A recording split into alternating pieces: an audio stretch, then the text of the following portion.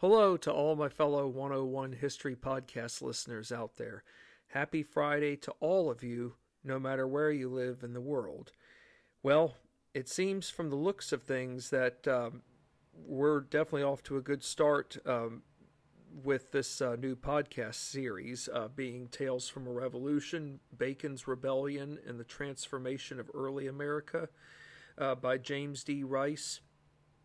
I've seen that many people have tuned in from the prologue, and that's just a very good, encouraging sign because it tells me that all of you are continuously eager to learn something that you already probably know about, but don't know enough about the matter until now. So that's a good thing, because just when we think we know everything there is to know about a particular historical subject, we're often realizing that there are many other twists and turns and new pieces of evidence that make the story all the more worth learning about compared to what may have been taught to us from previous years. It's like my dad once told me. He said, Kirk, when I was growing up, the books didn't tell us that information. But then again, there may not have been a whole lot of research available on a particular topic that had been shared with us. So, in other words, back in the 50s, there would have been no such thing as Wikipedia or the internet. If you wanted to learn about something, you obviously had to read a book about it, or do research without via electronics. Of course, I can say that there was a time when I was growing up when I didn't have access to an internet or a Wikipedia, and that was okay. I can still say that I survived, but I relied upon traditional ways of obtaining research that did not involve using a computer. And not that there's nothing wrong with using a computer to obtain historical information. It's just that we have to be reminded that at certain times technology was limited as to what we could and could not attain right on the spot. So with podcasting, it's just good to know that all of you who have been such ardent listeners are constantly wanting to come back and learn more, regardless of the topic that is brought before you all. So I know many of you are wondering, what are we going to be talking about in this segment to Tales from a Revolution? Well, we're going to learn about what life, not so much what life was like in 1675, but really what the first couple of months to 1675 entailed. We're going to learn about life, in a sense, along the Chesapeake, around the Virginia-Maryland border, and how those inhabitants living in Virginia and Maryland, most notably along the border with the Chesapeake Bay around them, how they not only interact with one another, but their relations with other peoples. And what I mean by other peoples is Indians. So we have a lot of ground to cover, so let's fasten our seatbelts and get ready to go. So our first leadoff question is the following. How were the first couple of months in 1675 best described by those whose homes, and what I mean by homes, folks, in 1675, I'm not talking about suburban homes. I'm not talking about urban homes. What I'm referring to as homes from a 1675 standpoint are those that comprise of plantations along the Potomac River. The Potomac River encompasses both Virginia and Maryland. So how were the first couple of months in 1675 best described by those whose homes, being plantations, given that they lied along the Potomac River? Well, for starters, the very beginning of 1675 became filled with imminent warnings. Imminent meaning dangerous. Imminent meaning that something is about to happen within a short matter of time.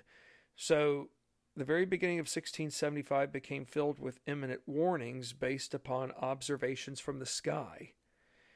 Of course, when I think of warnings from the sky, I think of weather. The clouds turning really dark, and they're so dark to where either a bad thunderstorm's going to occur, or let alone, if the conditions are right, maybe a tornado.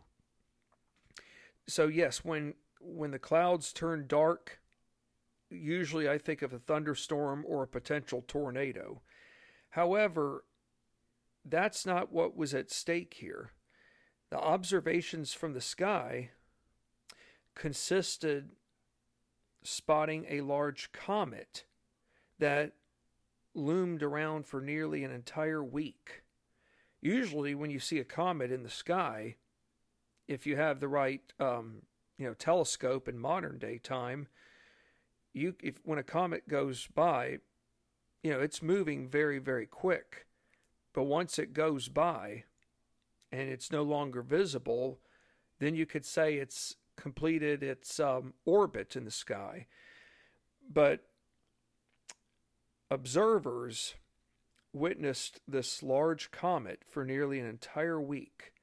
And if that wasn't odd enough, observers along the Potomac River, rather I should say observers whose homes lied along the Potomac River, also came upon massive clusters of passenger pigeons roaming over the skies day in and day out, whose behaviors resulted in tree limbs cracking and splintering so loudly that the results came about with a thunderous crashing sound. Now, we see pigeons in parks, we see pigeons, in cities.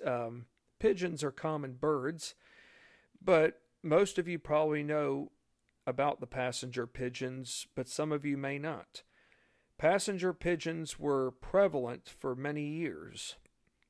They were so prevalent that when they came over the sky, that there was clusters of them. It wasn't just 3 or 4 flying over the sky. I mean, you could have herds of hundreds flying over. Well, sadly, passenger pigeons were ruthlessly hunted. And this was during a time when there were no laws on the book regulating hunting. It wouldn't be until 1918 when Congress passed a law that I believe it was called the Migratory Bird Act that had to do with curtailing hunting. In other words, the restrictions were put into play as to when hunting could go on and when it was not allowed. So for a long time, in colonial America's existence, and even before the 20th century, people could hunt whenever they wanted to. And while there was nothing wrong with that in terms of sustaining food for the family, if overhunting occurred, then the populations of various game animals took longer to repopulate. The Indians were smart in that their hunting occurred in the fall and the winter, most notably with wild game like deer and bear, but they never engaged in any hunting in the spring and summer because that was a time for the animals to repopulate, most notably the wild game animals. So sadly, passenger pigeons were ruthlessly hunted to where their numbers never recovered, and the last known surviving passenger pigeon died in 1914 at the Cincinnati, Ohio Zoo. So 108 years ago, folks, we lost a very valuable species of bird. What I found hard to believe was that in 1675, observers whom resided along the Potomac River had come upon passenger pigeons, being this massive cluster of them that were coming day in and day out, and their behaviors were so odd that it resulted in tree limbs cracking and splintering. And thirdly, there were flying insects. Well, of course, when I think of flying insects, I might think of like a dragonfly. But it turns out that the flying insects that the people along the Potomac River came upon were locusts.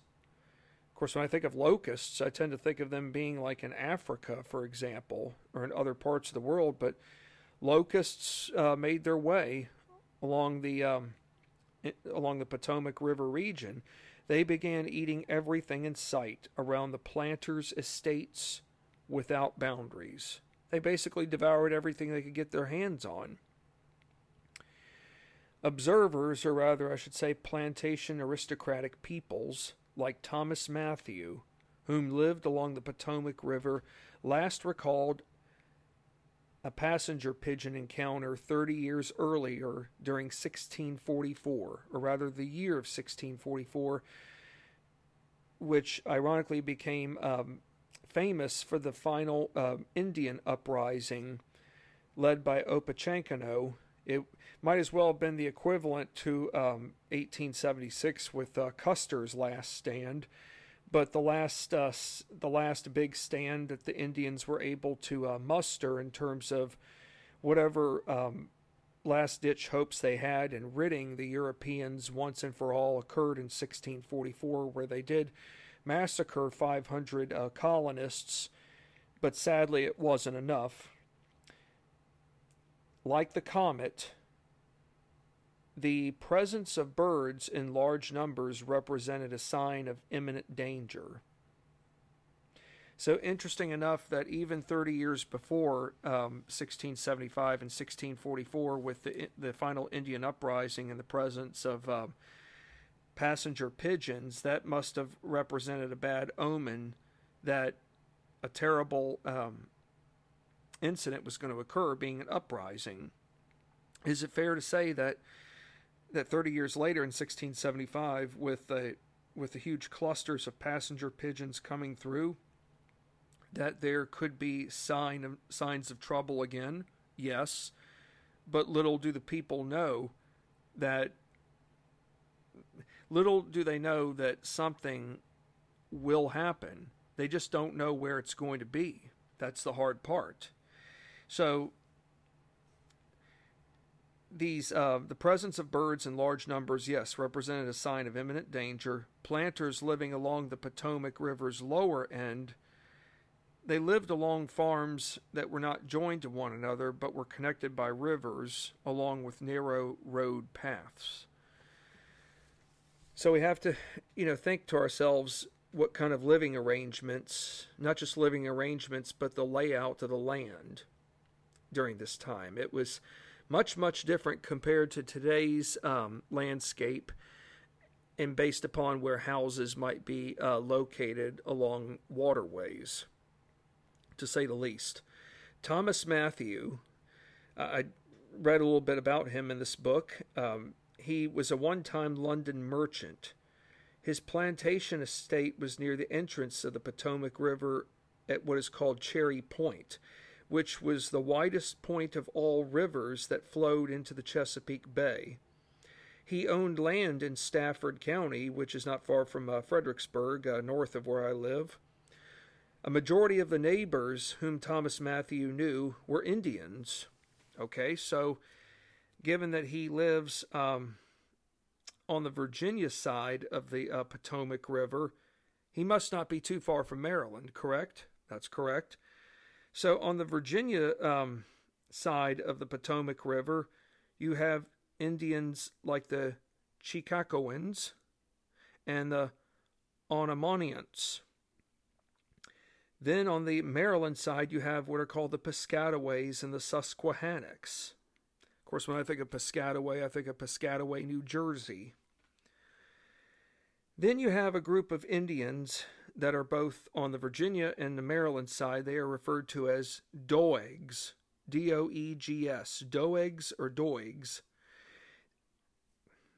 The reason why they are called Doegs is because they are referred to as displaced Indians, whom were displaced from previous villages where they had ancestral roots for years. So the Doegs are displaced Indians from many towns whom simply lost their ancestral lands.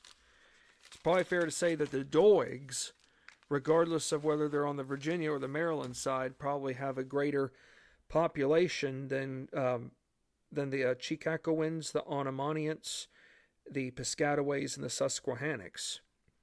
That's just my take, but it's probably very possible to say the least.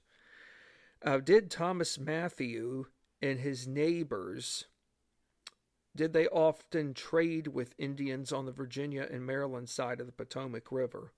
Yes, they did. Thomas Matthews and his brethren provided Indians with metal tools and cloth, just to name a few things.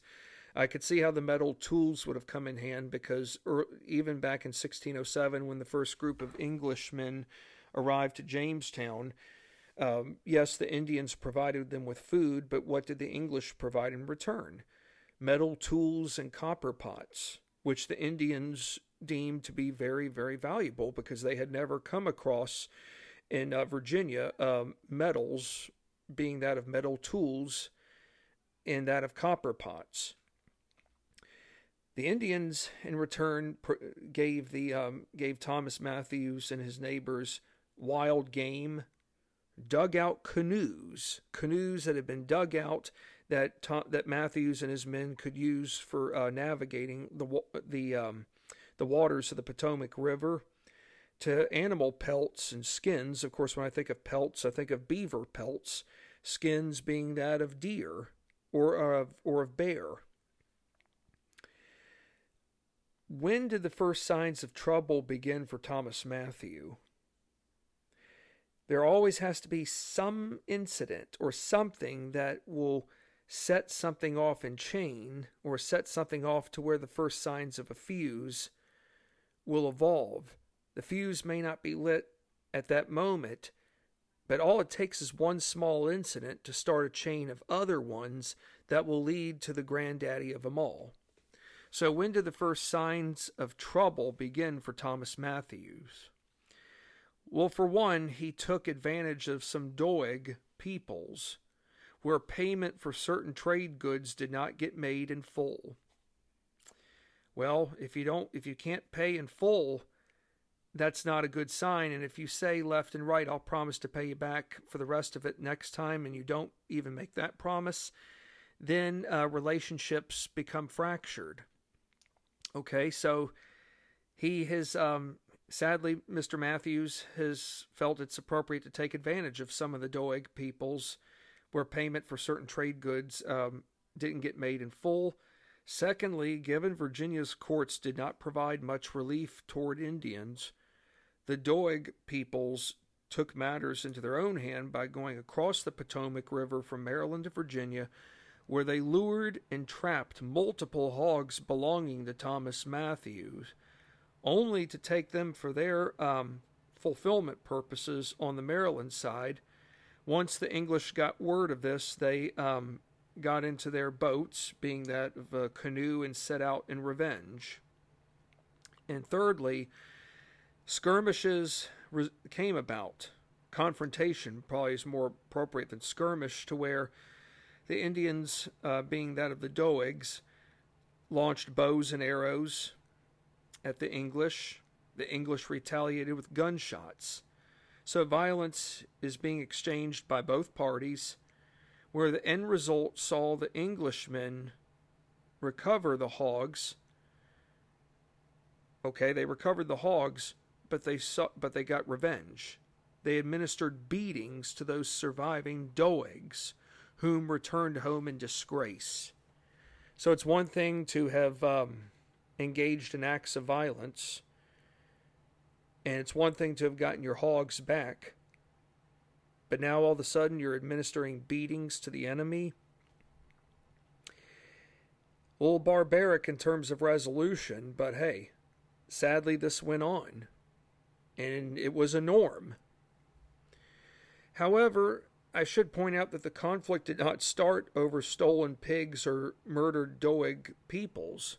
Okay, well, if the conflict didn't necessarily start over the stolen pigs or the murdered Doeg peoples, what really did entail the greater conflict, to where the first fuse, the first signs of lighting the fuse, did in fact happen? Well, it turned out that one of Thomas Matthews' handsmen, or rather a partner, being that of a Mr. Robert Henn, he had been viciously attacked by a Doeg person. But right before he died, he said that he had been attacked by displaced Indians, being the Doegs. So a team of 30 men led a raid into Maryland where violence erupted, leading to 10 Doegs being shot and killed. Think about it. People are not sitting down and taking the time to get their facts straight. They just want gratification right away, and if it means resorting to violence as a means of resolving the problem and asserting their authority over another group of peoples, then the group who's in power will do whatever it takes. It doesn't make it right, but to me it sounds like what's going on here is eye for an eye, tooth for a tooth. If one party's hurting us, we're going to hurt them back in return. So it's bad enough now that 10 Doegs have been shot and killed. But right before another Doeg could have met his tragic fate, he shouted out of nowhere to a Colonel George Mason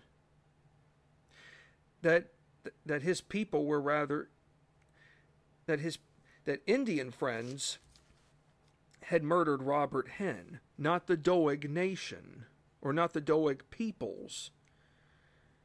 Okay, well then, whom, in terms of Indian friends, in this Doeg's mind's eyes, would have been responsible for murdering Robert Henn? The answer was the Susquehannocks. Okay, well, does it calm Colonel George Mason any more? No. Now that this Doeg Indian has said that the Susquehannocks had murdered Robert Henn, Colonel William has rushed into further judgment, or rather, I should say, he has rushed further into irrational thinking, given in large part because, he's desperate on seeking revenge, but he does not know just how fundamental the presence of the Susquehannocks have been. So we're going to find out here in a moment why the presence of the Susquehannocks has been so vital. Were the Susquehannocks close allies to Virginia?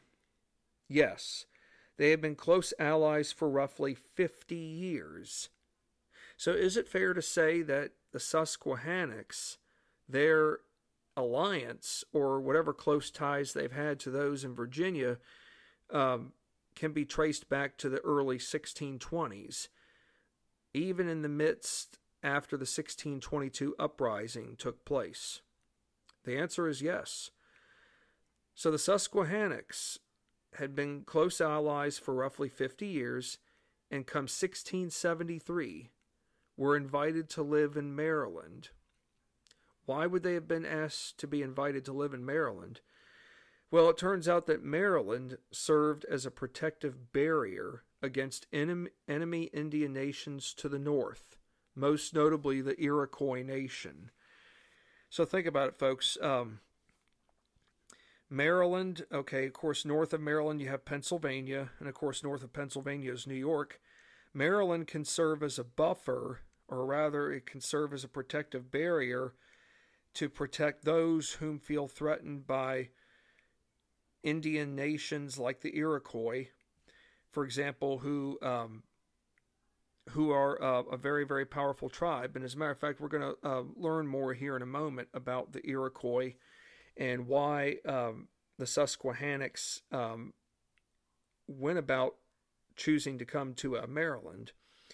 As for Colonel George Mason, he's not a friend to the Indians, but in the midst of what has taken place, he decides to change his attitude by telling those around him that the Susquehannocks were friends, not enemies. That doesn't mean that everything is so much better that everybody's going to live happily ever after now. No, but Colonel George Mason is finally coming to his senses and realizing that, hey, look, maybe I need to not rush to judgment here, and that the Susquehannocks are supposed to be our friends, not enemies. Although tensions did de-escalate, but as for those in the Susquehannock Nation, they never fully got over the mistaken attack.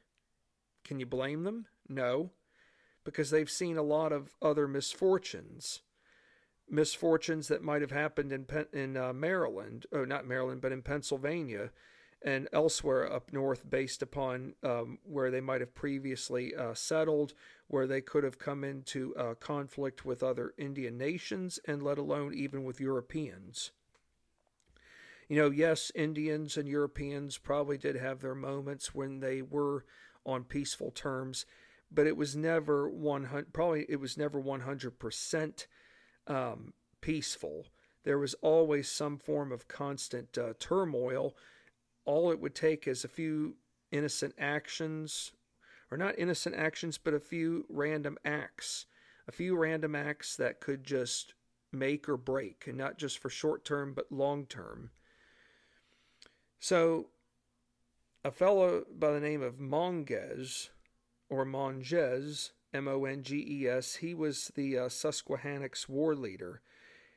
He was the one that never fully got over the mistaken attack. Others within the Susquehannock Nation probably didn't either.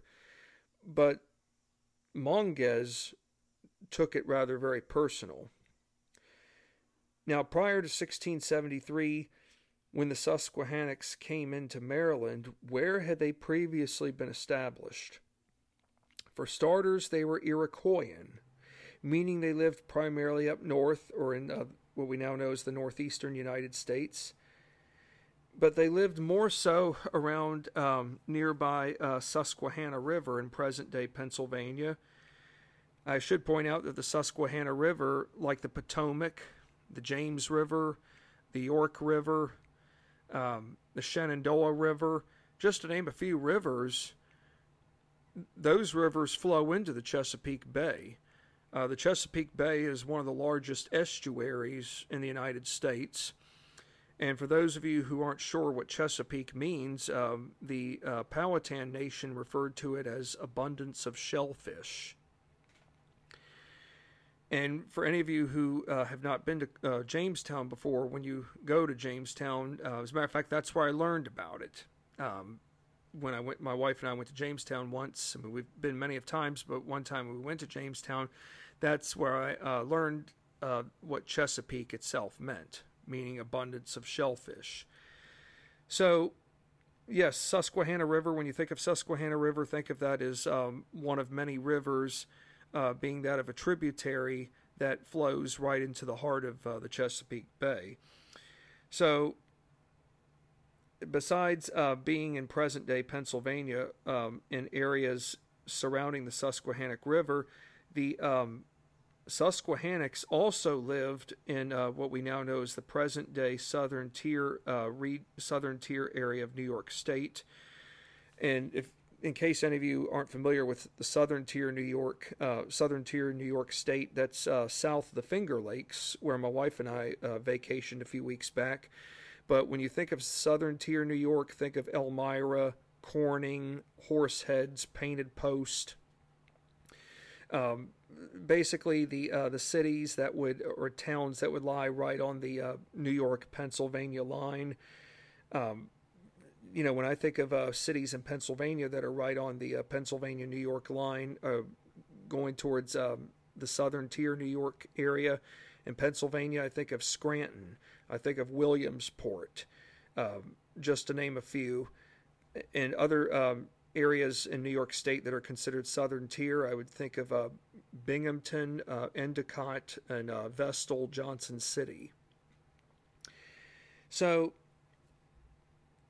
where the Susquehannocks lived, besides present-day Pennsylvania and what we now know as present-day Southern Tier New York State, most notably in Southern Tier New York State, they were not far by from the Five Nation, or what we call the Iroquois Confederacy, which was in the Iroquois Nation, they had lots and lots of territory.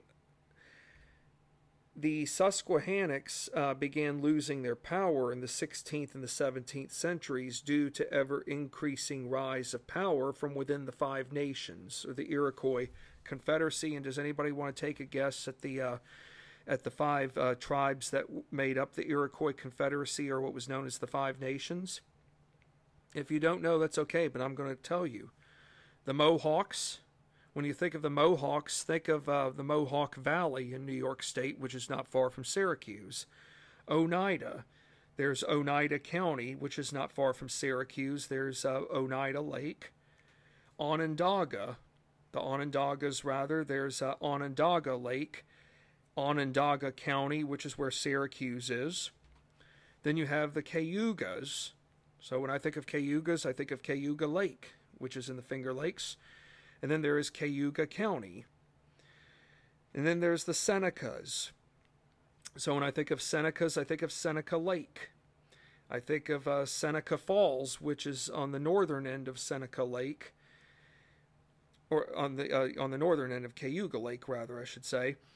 Of course, when I think of Seneca Lake, I think of places like Watkins Glen to the south. I think of Geneva to the north, to name a few places along Seneca Lake.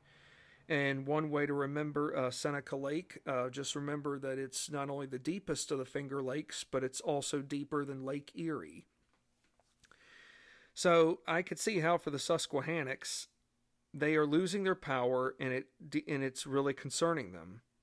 Why do you think they could be losing their power? Well, oftentimes Indian nations within a region would go to war with each other. And why would they go to war? They would go to war over land authority. In other words, they would engage in a whole host of warlike activities. And once these warlike activities commenced, or rather ended, whomever stood victorious would be the ones to control the land that had once belonged to another Indian nation in the region. It didn't mean that the Indian nation whom lost land would be kicked out for good. It just meant that the victor reigned supreme above all others. And it seemed as though the Iroquois nation, or rather the Five Nations, were on such a roll to where they couldn't be stopped. And so now for the Susquehannocks, they are beginning to wonder, okay, now that the Iroquois have taken over the southern tier part of New York State and what we now know is our area, the areas surrounding the Susquehanna in Pennsylvania, where do we go next? All right, let's find this out. Who was Harignera? He is spelled Harignera. Harignera.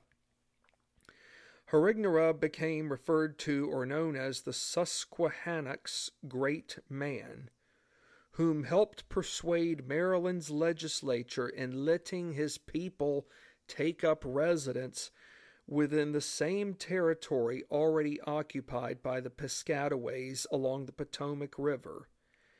And where the Susquehannocks relocated to in Maryland was 25 miles down the river from present-day Washington, D.C.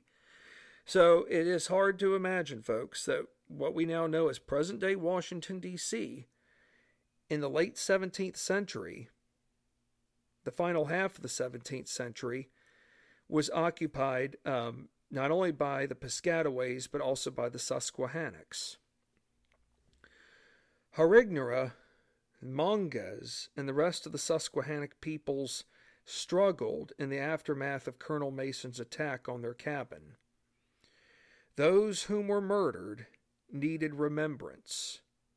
Why would they need remembrance? Well, when someone dies, whether it's from natural causes, unexpectedly, or dying unexpectedly, They need to be remembered. Their spirits must never be forgotten. And of course, whenever an Indian tribal member died, it was a big deal. There had to be some form of closure. Oftentimes, even in the midst of unforeseen circumstances, warfare would have been the primary choice. But the Susquehannocks saw that going to war, or realized that going to war was not in their cards. Simply because if they went to war, who are they going to attack? The Piscataways. So the fear of attacking the Piscataways, and not just the Piscataways, but how about colonists in Maryland? If the Susquehannocks attack the Piscataways along with capturing the colonists in Maryland, if they do all that, what is that going to mean? Expulsion? Perhaps execution? If they are expelled, they're going to be left on their own and fending for themselves. I mean, the Maryland legislature didn't have to go along with what Harignera proposed, but at the same time, Maryland realizes that, hey, the Iroquois presence is getting stronger and stronger up north, and while it may be up north, given that they are coming into Pennsylvania, which borders Maryland, that should be a sign right there that, hey, if we want to strengthen our protective barriers, then we need to bring the Susquehannocks in. If we have the Susquehannocks and the Piscataways now in Maryland, and with whatever Doig tribes people, then we have a better shot at being able to protect ourselves against the almighty, powerful Iroquois nation. Whom had been Virginia's governor since 1641? Anybody want to take a guess? I can tell you this much, it's not John Smith. John Smith, on the other hand, he might as well have been governor of Virginia when he, in the early years of in the first few months of Jamestown's existence. After all, he was the one that said, "Thou who shall not work shall not eat." I mean, he was proven to be an effective leader. But John Smith has already passed away before 1641. He died, I believe, in 1631 it was. So the answer is not John Smith, but the answer is rather William Berkeley. William Berkeley was a leader whom had proven himself to be an effective diplomat behind Indian relations. Well, you would think if he had been an effective diplomat behind Indian relations that whatever he has done left and right has been so good to where the English and the Indians seem to get along all the time. Well, I'll tell you all this right here. Governor Berkeley was responsible for helping suppress the final uprising of the Powhatan Nation under Opechancanough from 1644 to 1646. He also went about disrupting Indian alliances, resulting in keeping potential warfare at minimal levels. You know, alliances are important, but disrupting an alliance sometimes is not always a good thing. But why do you think Governor Berkeley did go about disrupting alliances? Was he afraid that if some Indian tribes got too close to one another, that they would do things to the English that would make relations even more complicated? Perhaps. Is it fair to say that he didn't believe that tribes should get so close to one another? There are a lot of reasons for this. Perhaps by his going about disrupting Indian alliances, maybe it was his version of checks and balances. In other words, he didn't want one Indian nation overpowering the other to the point where one Indian nation would have reigned so supreme that other Indian nations would have either turned their backs on people like Governor Berkeley. They would have turned their backs on others in general, to where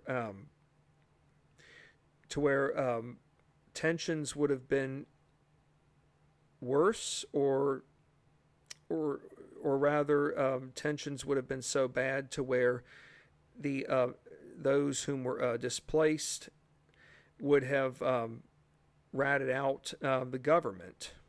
There are a lot of unknowns, but what I do know is that Governor Berkeley did disrupt Indian alliances that, in his eyes, were successful enough to prevent potential warfare from truly escalating.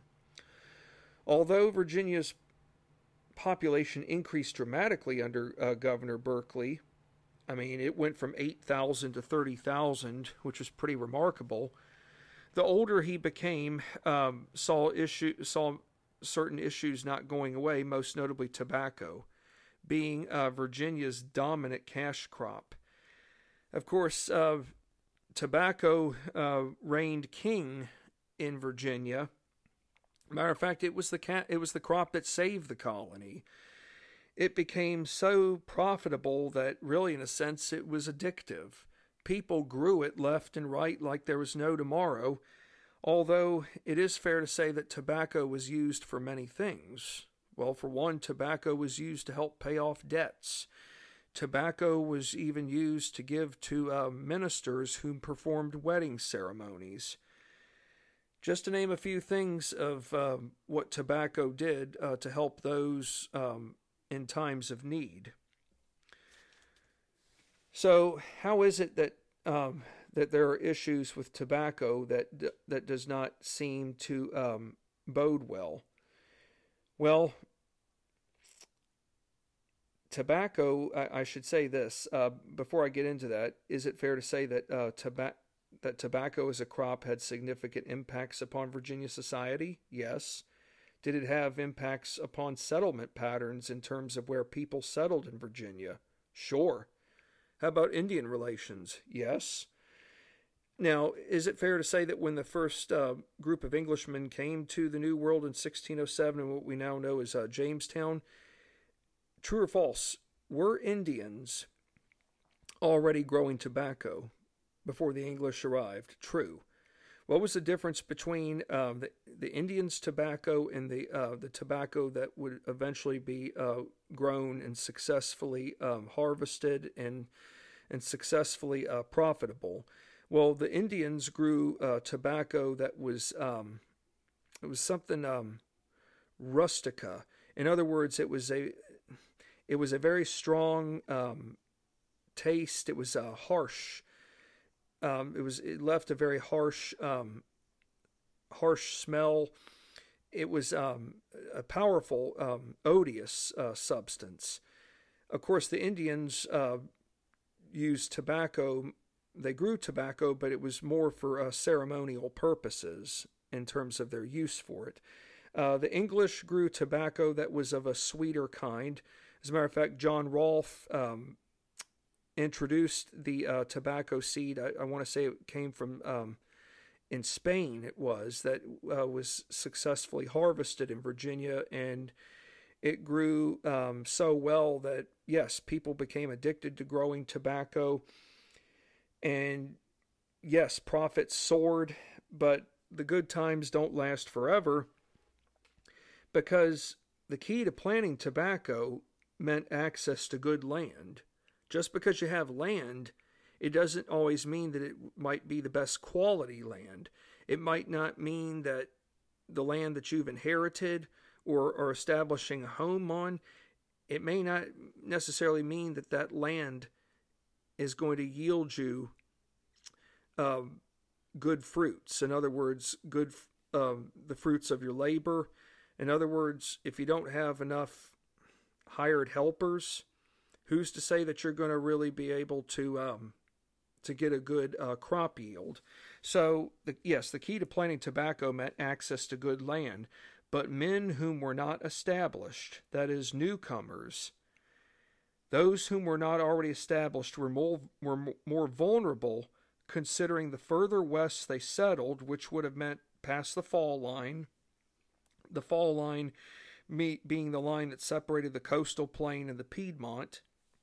If they went further past the Piedmont, this meant greater difficulty One thing it meant in terms of disadvantage is that it meant greater difficulty behind transporting the tobacco to the markets. Where do you think the markets would have been? Well, to me, they would have been near bodies of water like rivers. Think about it. Tobacco warehouses would have been stored near waterfronts to where once the tobacco got placed in barrels of hogshead, they would have been easily transported on the ships that would have taken the tobacco 3,000 miles across the ocean to England. So the further west you go, the more difficult it's going to be in terms of transporting your tobacco to market. Not to get off subject, but Thomas Jefferson's estate Monticello is not far from the Rivanna River, and there were times where Jefferson transported goods from the Rivanna River that would meet up with the James in Richmond, but he found the Rivanna River to be difficult. It was too shallow of water, so whenever he went to Poplar Forest out in Bedford County, the lands he owned there, he found it easier to transport goods by means of bateau boats from Bedford County to Richmond. The James River was much more deeper, and there were not as many issues as the Rivanna. So, yes, you could be near water further west, but it doesn't necessarily mean that you're going to have. It doesn't necessarily mean that your goods could arrive to market completely intact.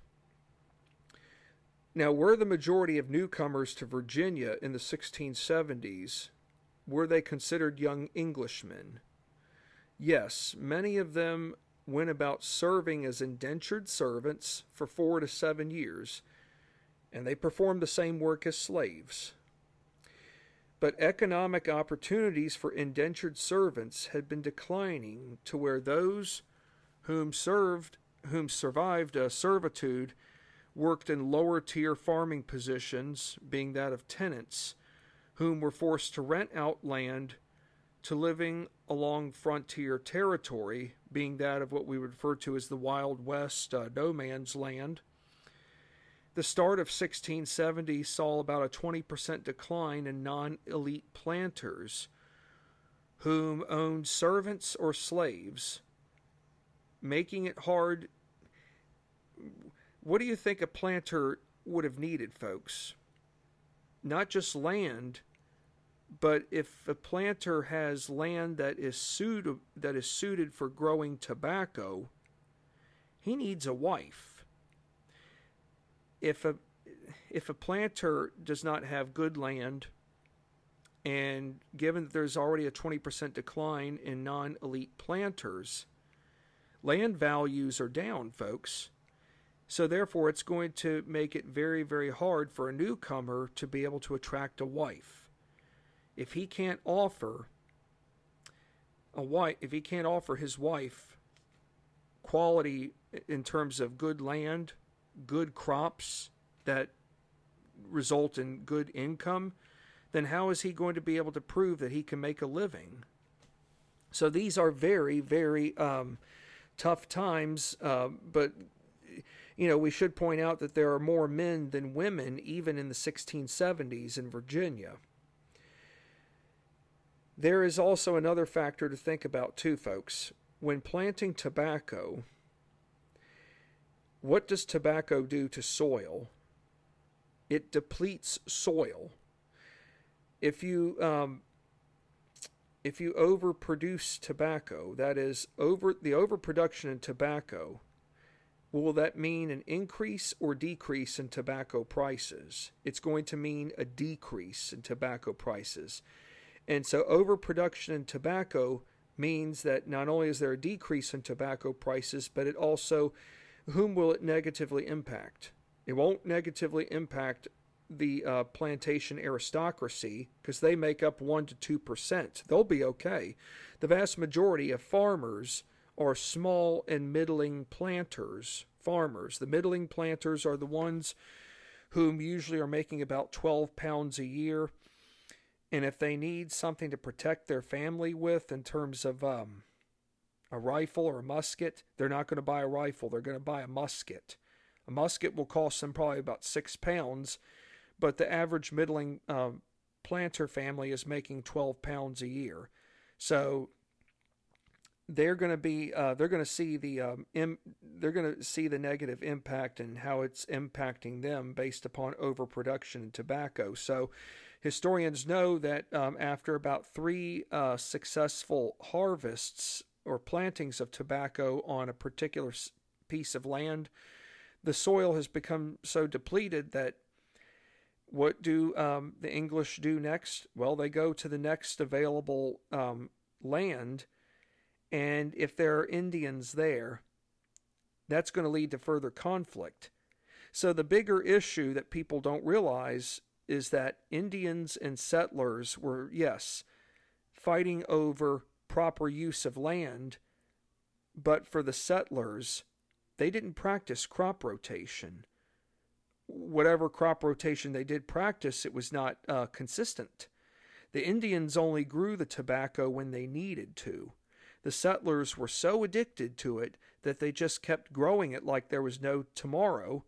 And while, yes, tobacco helped people on a personal level in terms of paying off debts, while, yes, tobacco was given to ministers who performed marriage ceremonies, wedding ceremonies, all that's great. But there does come a price that ultimately has to be paid for when the overproduction of tobacco takes place. Supply and demand don't always equal out for the better. Now, was the Virginia colony at war during the early 1670s? Yes. From 1672 to 1674, the Virginia colony, under the Crown's discretion, was ordered to build an expensive fort at the entrance of the Chesapeake Bay to prevent the Dutch from entering. But the fort alone could not stop the enemy from sinking to capturing multiple vessels. And doesn't this involve money, folks? Yes. Okay. If taxes are raised, how is this going to be done in? We don't have a Federal Reserve, folks. So how can taxes be done? They can only be done via tobacco. And this is how taxes were collected. So think about it, folks. Taxes were collected via tobacco, but heavy taxes alone placed greater burdens on small, lower-tier planters, including the middling planters, whom did not grow much tobacco, and even if they did grow some tobacco, they had little means of being able to sell it, because if they sold it, they probably wouldn't get a respectable profit for it in return. So for the little guys, like the small and lower tier planters, they are the ones that are feeling the greater impacts on the heavy taxes. Governor Berkeley viewed the Virginia colony's struggling planters, including servants and slaves, as big of a threat, just like the Dutch themselves posed. Despite his success in being able to thwart recent uprisings, Governor Berkeley is not interested in war. I don't blame him for not being interested in war, but the problem is that if you view struggling planters and servants and slaves as a real big threat, is it fair to say that you could be burning bridges? Yes. And if this problem doesn't go, if the problem continues to go unchecked and nothing's done to resolve the problem, could it lead to something big to where it might catch the governor off guard? Perhaps.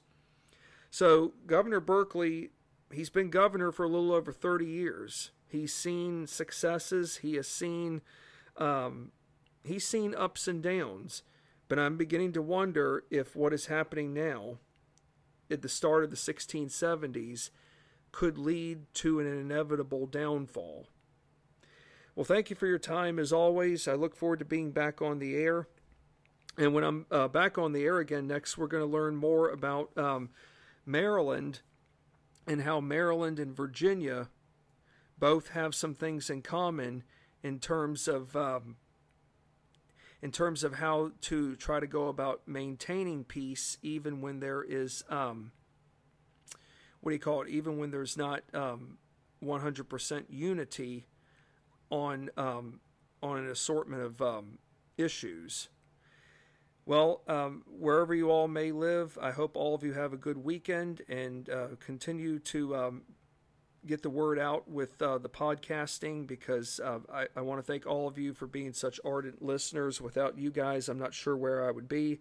So thank you again for everything, but continue to get that word out. Take care for now and stay safe.